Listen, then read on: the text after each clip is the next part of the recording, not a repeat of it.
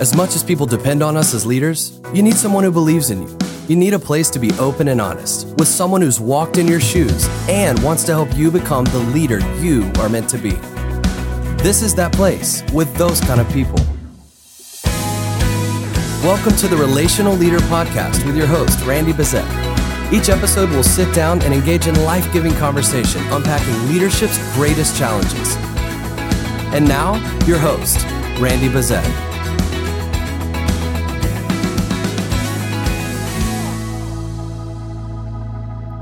Well, welcome to the newest episode of the Relational Leader Podcast. I'm Kristen, and as always, Randy. Yes, staring across the table right here. You know? We find ourselves here regularly. Right. Lately, we've recorded quite a few of these. We are in recording season. It is. We are. But it's fun. I kind of like to do it like that. And this whole season thing that we've been doing and launching, so you can kind of binge podcasts. Yeah. Is that a thing? I mean, people binge on series with Netflix. I may or may you, not do that. You may. Definitely. You led with may instead of may not. I have a feeling there's more mays than may nots. Right. We all do. We're all guilty of that. Yeah. We just kind of binge watch stuff. And so hopefully people will be able to binge on some of this and it be helpful. Absolutely. And we're in a series right now on soul care. You know, that how long could we go with this season? A long time. Yeah. It's a mess right now. Our country, our world seems to be in a state that I know I've never seen. It's not like I'm that old. I'm 53, but God, it just seems like, we talk about this pandemic that we've been in for 2 years now. Yeah. This mental health phase and soul care issues in people's and pastors' lives seems to be of epidemic proportions right now. So I'm glad we're talking about all of this. I am too. And I think it's one of those things that maybe hasn't been talked about as much as it should have been in the past, which is part of maybe what's led us here. So it's a great opportunity to be able to talk, green room talk, real conversation, and for listeners to just be comfortable and let's all help one another. Yeah. We need Jesus, but we need each other. And yeah, I mean, we could just say, hey, we're going to deal with mental health. Jesus is enough. All right, podcast over. See you later. Right. And we all know that. But the reality is when we talk about things and we get wisdom from other people's experiences and we listen, and it gives us the ability to learn through things. And that's the purpose. Absolutely. And we have a great guest and friend joining us on the podcast today, Pastor Emy Vazquez. Hey. How you doing? And the crowd goes I'm crazy. I'm doing great. Yes. How are you? I'm good. Good. I'm excited about this. How's Florida treating you all the way down from Massachusetts? I know. When I left, there was a storm. I was escaping snow on the way down here. I found out that I might be going back into some of it. You went from white snow to white sandy beaches. Have you gotten some beach time while you're down? Are you a beach guy? I am. I am. Okay. I haven't. Right. I got to get back into that bag a little bit. I haven't really got into there, but the time will come. Okay. The beach is soul care for me. Yeah, I'm glad I live in Florida. Sunsets are beautiful. There's some therapy in all of that. And just the rhythm of the waves. And there is something about Amy's I can happy sit. place too. I could sit there and it's just, God can handle Why gravity. Why didn't we do this podcast at the beach with some waves rolling in? Come Corey. on. Corey. Yeah. Producer, put on Press some that wave. button. Let that sound wave little crash. sound machine. Oh, well, we are super honored that you would join us for this conversation, this podcast. Really, we're focusing on the topic of mental health in the church, which is something that I think, recently it's being talked more and more about, but maybe we're a little behind on it. But this is, we just want to have an open conversation. I know this is a big passion point for you and your wife. You pastor Life Church up in Massachusetts area. And this is a big passion point for you guys. And so, would you just kind of launch us into the conversation? Tell us a little bit why it's such a passion for you, what God's done. And I'm sure we're going to have a lot of questions for you. Well, as you ask, I just thought I thought initially that a lot of our passion points are kind of birthed out of pain points. Sure. Because I think there's something innate in all of us that says you shouldn't have to experience that. And if I think I kind of made it through some of it, maybe I could throw a lifeline back at someone else to help pull them out. And maybe we can do this one person at a time. So yeah, going through my own journey in the launch of the church, I would discover years later, only after the fact, that here I was thinking that we were helping God build the church, and all the while God was using the thing that I thought I was building to build me. Wow. So I was being groomed while I thought I was helping him groom and develop the body of Christ, the funny. Isn't it How great? you So were- you think about it. So Noah was building an ark, and his family was helping him build it, but the thing he was building saved his own family. Yeah. And it's Yeah. kind of what you're talking about. Yep. It ended up saving you, and you Yep. thought you were building it for somebody else. That's right. And I think, and I would have never, I think that, man, my mind is running in so many different areas, because I think the leadership podcast, and I think people leadership, and not only was we affected as leaders, but all of the people, leaders that we had surrounded around us during that time really played a major role in helping us. So we would launch the church. It would grow fast at that time period. And in the process, I didn't know what I didn't know. Mm-hmm. And in it, it would begin to squeeze me, and everything in me would start to seep out, whether I was conscious or unconscious of it. And I think that's big. I think a lot of times when it comes to soul care, there are those things that you are aware of, but then there's tremendous areas that you're unaware of. Yeah. Unaware. There's tremendous unawareness. And I think that that's attributed, and I'm not a clinician. Let me just say that I'm not a doctor. I just fell in love with the brain and neurology as a result of my own diagnosis of being diagnosed with PTSD. And as a result, I would go to all of these classes and things and begin to understand the brain, which helped me tremendously as I take, what does my Bible say about it, but what does the science say about it? So to me, I never was one of those Christians that just said, let me throw away the science because science is antithetical to Scripture. I always believed there was a marriage between Oh, the two. there is. Yeah, absolutely. It should prove what the Scripture is teaching us, the principles. 100% agree. I believe that God is a scientist. I believe that that's one of the theological terms, and I'm not trying to be, super theological, but omniscience is all science. It's all knowing. So God is the ultimate scientist. So he just gives us a window. The things that we discover today is because he's, through his grace, has peeled back the curtain and allow us to see the stuff. So when we discover something, he doesn't go, oh, No. I never thought of that. Facts. Right. So with that being said, just Now, having you realize, has it occurred to you that nothing has ever occurred to God? facts. Right. Hey, I'm here for those Yeah. comments That's today. well done. Okay, back to you, Emy. Let me take the mic. So, where was I anyways? So when I would go God, through, greatest so scientist. we would grow, we would grow, the church would grow. It would just squeeze me so much so that everything on the inside would come out. And it would come out, I would discover, I now say that relationships are mirrors in which we learn more about ourselves, in which we learn how to love others. We can't actually discover more about our own souls, I believe, without other people. I Yeah. think that the fastest way to grow is through, when I say connection, I just don't mean in a relationship with a spouse, or I just mean around people. Different experiences that you bring to the table will begin to put pressure points on me. And as a result, those things begin to come out, and I'm going to discover more about me. And I, in the development of the church, begin to discover a lot about my own soul. A lot about my own soul. Now, I come from a lot of trauma in general. So I come into the church world attempting to start a church, but I would bring baggage that was, some of it that was explored, some of it that I was conscious about, some of it that I was unconscious about, some of it that was dealt with, some of it that I thought I dealt with. And all of that will be there. And then I would just be running forward and recognize that there was a lot that I had yet to actually do the work on until this thing would begin to just grow. And then there was so much shame around asking for help.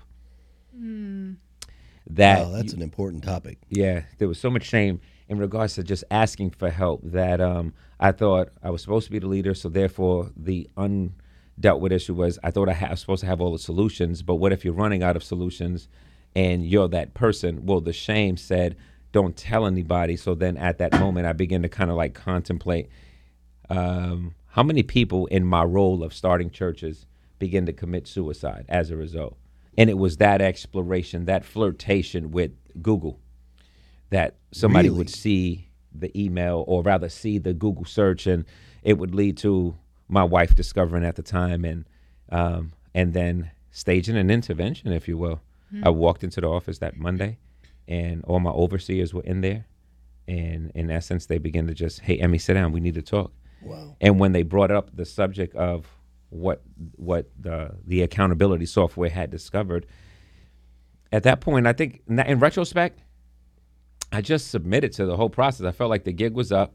I was quote unquote caught, and I thought, well, since they already pulled the blanket back, let me just admit this is how I've been thinking, and I don't have any answers or solutions, and I need help. So it was a matter of just like I kind of like collapsed at on the mercy of the court, and was just like, this is where we're at, as opposed to resisting, fighting, having a blind spot. Everybody else is wrong. You guys don't know what you're talking about. And then it starts to manifest in other ways, because if you don't get the help, your body has to channel that energy. And this is what leads to a lot of self-medications and hiding sin. And then next thing you know, there's things happening. So, I want to go back to the shame part that you talked about, because I think that is a real reality of a lot of people and a lot of podcast listeners, because they're in ministry, they're in places that are seen, they're lead pastors, and they feel like they can't go and say, hey, I'm struggling with this. What do they do? How did, in your case, there was kind of an intervention, but what if there isn't? What gets them? Right. But here's the question I want to ask. Great thought. You were feeling shame beforehand, so you probably wanted to talk about it or deal with it, but you couldn't because of the shame. You mentioned that, right? When they did the intervention, when they showed up, did you all of a sudden feel that the shame was off because, like you said, the curtain was pulled back? People knew about it now. So was the shame of what you were dealing with, was it in some way like lessened because now people knew? That's the dichotomy of shame. It's almost like, okay, so shame is about having eyes on you when you're not ready to have eyes on you. But then as the shame is exposed and you get it under the light, there's a sensation of vulnerability that I'm being seen now, okay? But then you realize that shame almost comes in layers, because as you were able to deal with that and it was exposed per se, now you got to deal with, okay, are you willing to do what it takes now to dig deeper under what caused the Google search? Because we're talking about the shame of just the conversation starter. Right. It just got started. We just started to have this discussion. And so as we begin to take more and more steps, and it got closer to me confronting me. It wasn't me confronting the church. It wasn't me confronting anything else. It was me confronting me. Well, if you would have been doing that, confronting others, then you weren't ready yet to deal with the real issue. That's it. And I think you bring up a great point, because I think in essence, everything when it comes to soul care, there's a lot of blame points. Like we can easily blame, this is the reason why I'm like this. But I think ultimately, no matter how far back you go generationally, you always have someone to blame. I think the way we turn generational patterns that are negative into generational blessings is that somebody takes ownership no matter who's to blame. Does that make sense? Yeah. So at some point you just say, okay, I got a lot to point to say, okay, this is the reason for my pain. This is the reason for this. This is the reason. And all that might be true. And it is all true. It's people's experiences. That's right. And your body is really registering and recording all of that, in addition to your mind being like a real closet, storing all of that trauma. But then at some point, while you might place the burden of some of that on all these different people that might have made up all of the pain that you might be under, at some point, ownership is the key. It really does unlock where you're going next. But the reason why I asked the question, did shame seem to be somewhat lesser once they intervened? Because if people are dealing with it right now, there's got to be a launching point and maybe a conversation, like somehow you were caught. You didn't want that to happen, but even so, the conversation happened. So some people out there aren't caught yet. Maybe they're still dealing with it. And if they can push through the conversation, like I need to talk to somebody about it, does that all of a sudden open the window then to shame to lose its power over you? Yeah, I think that it slowly does, yes. Okay. I think it slowly does. The more you can begin to practice, I think that just because you say it one time doesn't mean that you have overcame it. I think I think like when you think about the word shame, sometimes it's just heavy and nasty to even think about and say. I think we got to practice saying shame so we can get to the place, because we all have it. I personally believe that shame is not just an emotion, it's an identifiable mark for mankind. It actually is the reason we are the way we are. That's me. I believe that. I can prove that scripturally. I think that's true to be scientifically. So it's an identifiable mark about who we are. And I think I used to say that, I used to look at shame being it is a painful thing. I used to say it was negative, but I got to the place now in my life years later that I would begin to change my language and say, I think we need to honor shame. And what I mean by that is that I believe there's two master emotions. You got love on one side, and then you have shame on the other. I think if we can get to the place that we can honor the shame in our lives, no matter what that might look like, not to run from it, but to honor it enough to not let it define us, but not to be afraid to look at it. Like, I just got to look at it. So we all have shame points. I don't know what that might be. I don't know people's backgrounds and what brings them to the table. We all got something that we just, I'm going to leave that alone. And there's probably some shame surrounding that. When we can get to the place where we just become a little bit more comfortable saying the word, and then eventually you can start to say the word, and then it's going to be attached to whatever the real issue is. I'm ashamed of this. Mm-hmm. But in the beginning, just practice with it, that maybe privately people can practice. I'm going to get out of this dark place. I will get comfortable with talking about the suicidal ideations. I'm going to get comfortable talking about the shame that surrounds my pornography use. I'm going to get comfortable talking about this excessive drinking I'm doing that no one knows about. I'm going to get comfortable talking about I've been smoking a lot of weed, depending on where you live and things of that nature. I'm going to get comfortable talking about, I think sometimes even practicing that privately starts to massage the muscle of the idea so that you can at least be risky enough to maybe approach an overseer, a person that you trust, maybe a spouse, to mention it. But there's got to be a risk. At some point, there's got to be someone risky enough to say, I got to take a risk and say it. Now, this is the catch-22 with this whole dynamic. You're going to take a risk. And if the person you tell doesn't reciprocate enough grace to help you with the exposure of your shame, it could push you back into a closet that says, see, this is why I don't trust anybody, and I'll never say anything ever again, and this is why. And it's just something that we have to be risky enough to keep trying again. We got to keep trying. It's just something that you got to keep trying until your situation, your story can fall into the hands, laps of a person, even if you have to pay for counseling initially. I got to practice saying this behind HIPAA. For some people, they need to practice. Hey, you can't say anything. I'll sue you if you say anything. You need to start practicing somewhere. Yep. And I think that the more you're responsible for, if I could say it the way I want to say it, you just got to get over the fact that you are who you are. God has called you to be a leader. You're responsible for many, many lives. Your delay in confronting this issue, it could lead to more disaster because you could be abusive with your power.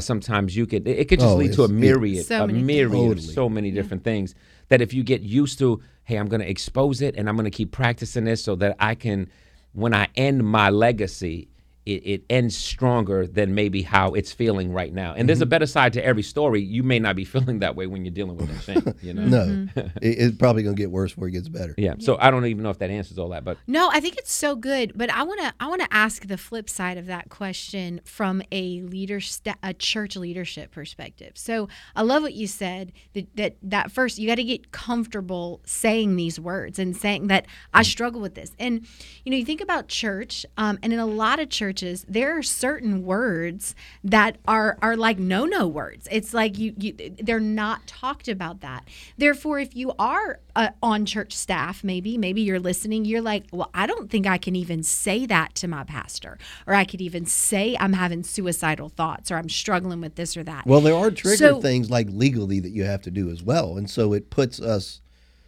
as an employer, if it does. So, but my question is, how do you create a safe space or a culture even amongst your teams or your volunteer, whatever, as a leader, as leadership, where it is something that if someone comes to me, I respond not judgmentally, not as I'm better, but to help them let that shame go, and we can begin to walk forward in whatever how do we do that? How do we?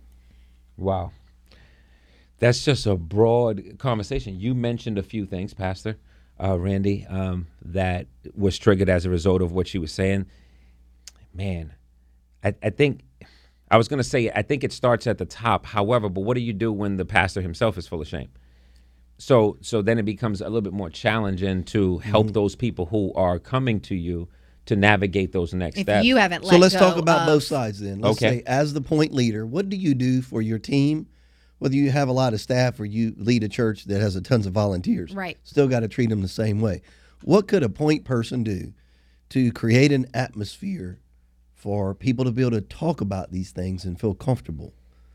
Do you have some thoughts around that? Yeah, I don't know if this is not the total answer for all, but at some point, in order to get to the place where the person becomes comfortable, there has to be some kind of safe place. And I think we have to be honest with us whether or not we can handle that. Sometimes you can carry so much shame about a subject that if someone brings it up, you're not the best person to actually process that with. So you have to be honest enough to be able to be like, I can't deal with that. Sure. And be honest to be able. Now, once again, if the individual who's bringing it up hears that, then they feel almost less than again, because it's just like, so here's what I'm doing. They can't deal with it, so maybe I must be this horrible person. So there is this distinction between who I am and what I do, and because what I do carries so much shame, I have a tendency of making that mar my identity. Does that make sense? So then I'm like, man, who am I? But I think that it starts with bringing it to the top, and you can help navigate some of my commentary as I talk, because I don't really know if this is the total solution for all of it. I think it's about getting it into a place where we can start having a conversation, and then based on that information coming out, depending on what it is, because if we start talking about shame-based things, we could be talking about sensitive things that we got to get them the proper care. We may not be able to provide all the solutions.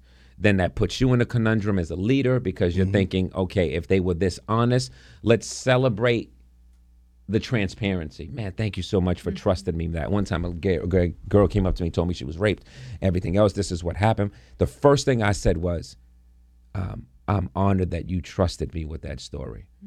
I just wanted to bring validation to her voice so that she just, it wasn't violated in any way. I get it. Now going from there, depending on the lack of care she's had in the past and what she needs to do, man, it puts us as leaders in a precarious circumstance, because you're thinking, man, can you continue to function at a high capacity with some of these soulish blemishes? Is it impairing your ability to do your job? Is it affecting you?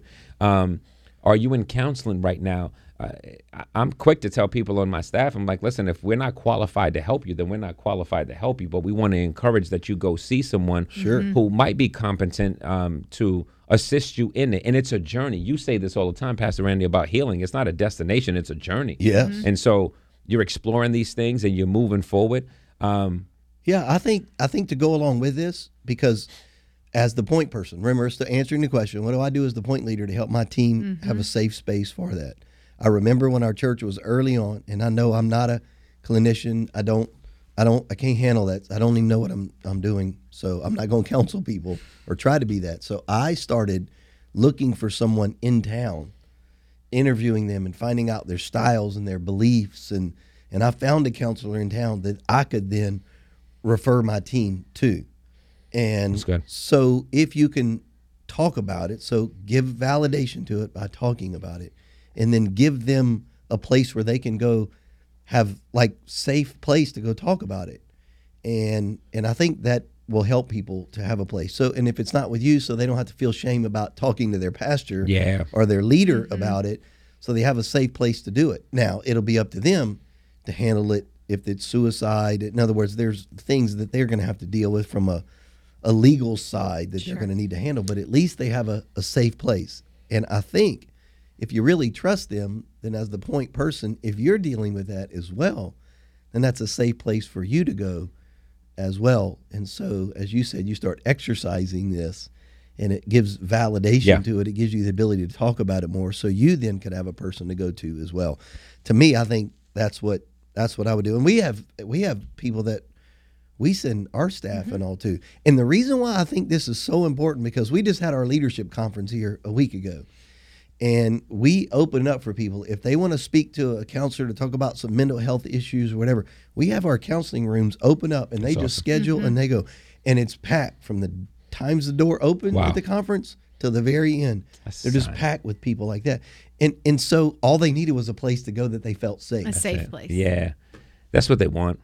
I think most people just want a safe place, and they have trouble finding it at times because to some degree, especially as leaders and pastors, especially if they're employees and underneath you, they almost feel like their job is always at stake, or maybe my pay is at stake, and things. Can I really So be you got to transparent? give them a safe place. You got to give them a safe place. And I would say to anybody who's listening as well, I would say that if you really desire healing, I think that we can't run from the pain associated with the journey to get the healing that we need. Oftentimes in the process of getting delivered, things might have to slow down for you because you got to confront certain baggage that might be hindering you. And don't look at the loss of the season. I know it's easier said than done, but don't look at the loss of the season that you're going through that seems to be tremendously painful as a total loss.